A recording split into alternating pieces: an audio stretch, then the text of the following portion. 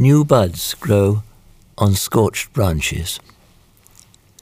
The detectives of the Special Intelligence Section of the Office of Public Order, who raided our church and took me into custody, brought me to the Chengbu police station.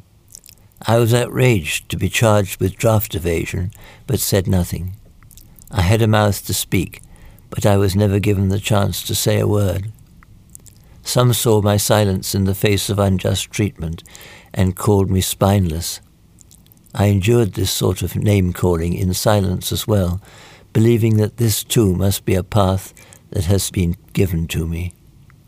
If this is the path I must follow to reach my objective, then there is nothing I could do about it. Because I followed such a clear path, I could not be defeated. The more I was attacked, the more care I took to act more honorably than anyone. Once I made this decision in my heart, the police had no control over me. When the detective was writing his report, I was guiding him how to write it. "Why don't you include this content?" I would say. "And up here, you need to write in this way." He did as I said. Each phrase that I told him to write was correct, but when the detective put them all together, he found that they led him to the opposite conclusion from what he had intended. He became angry and tore up the report. On July 13th, 1955, on the 6th day of the incarceration in Byungbu police station, I was placed in prison once again. This time, it was the Sodaemun prison in Seoul. I was shackled, but I was neither ashamed nor sorrowful. Life in prison was no obstacle for me. It might serve as a motivation to stimulate a heart of great anger, but it was never an obstacle in my path. For me, it was a way to gather additional capital for my future activities. I overcame life in prison by telling myself, "I'm not someone to die in prison. I cannot die. This is only a springboard for me to take a great leap toward the world of liberation." It is the rule in the world and the law of heaven that that which is evil will fall and that which is good will rise up. Even if I must go into a dung heap, I will not fail if I maintain a pure heart. As I was being led away in shackles, some women passed by, looked at me askance, and twisted their faces in disapproval.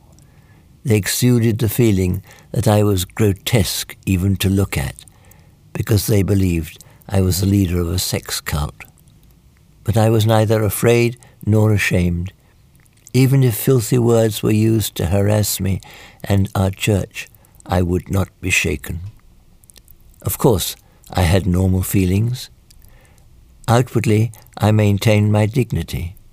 But there were many times when I felt stilted and sorrowful to the marrow of my bones. Each time I felt my heart weaken, I endured by telling myself, "I'm not someone to just die in prison. I will stand again. I'm certain of this." I redoubled my determination, saying, "I'm taking all the pain into myself. I'm carrying the entire burden for our church." One could easily expect that my imprisonment would mean the end of our church, with all the members going their separate ways. Instead, members came to visit me every day. In some cases, they even fought over who was to come to see me first. Visitations were allowed only after 8 a.m., but members would line up and wait outside the prison gate from early in the morning. The more people cursed me, and the more isolated my situation became, the more people would line up to visit me, encourage me, and shed tears for me. I did not even greet them with great emotion. In fact, I would rebuff them, saying things like, "Why do you come and make such a fuss?" Still they followed me in tears. This was their expression of faith and love. They were not attached to me because I knew how to speak smoothly or eloquently. They liked me because they knew about the love that lay deep in my heart. Our members recognized my true heart. Even if I should die, I will never be able to forget the members who followed me, even as I was forced to stand shackled in court. I always remember their expressions as they sobbed to see me sitting at the defendant's table. The guards at the prison were amazed. How does this man make those people become so crazy? They wondered when they saw our members flock to the prison. He's not their husband, and they're not his wife. He's not their son. How can they be so devoted to him? In at least one case, a guard commented, "We heard that Moon was a dictator and exploited people, but it is so clear that this is not true." This guard became a member and followed our way. Finally, after I was 3 months in bondage, the court found me not guilty, and I was released. On the day of my release, the chief warden and all the prison section chiefs gave me a formal send-off. Within 3 months, all became part of our Unification Church. The reason their hearts turned towards me was simple.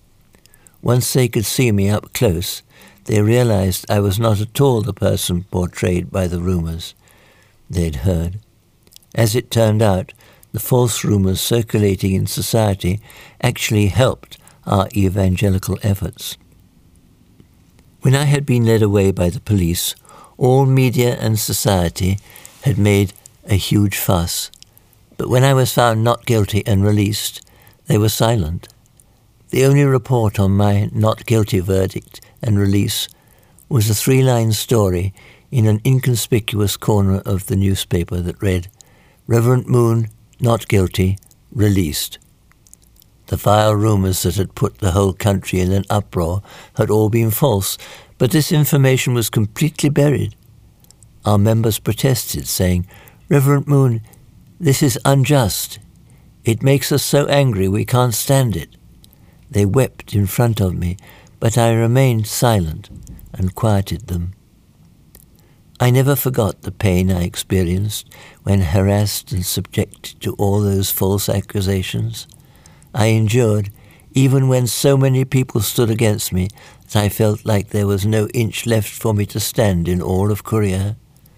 The sorrow I felt from this time has remained with me in a corner of my heart. I might be a tree that is buffeted by the wind and rain and scorched by fire, but I would never be a tree that burns and dies. Even a branch that has been scorched will have new buds when the spring comes. If I continue on my way with humility and strong conviction, the day will surely come when the world will understand the value of what I do.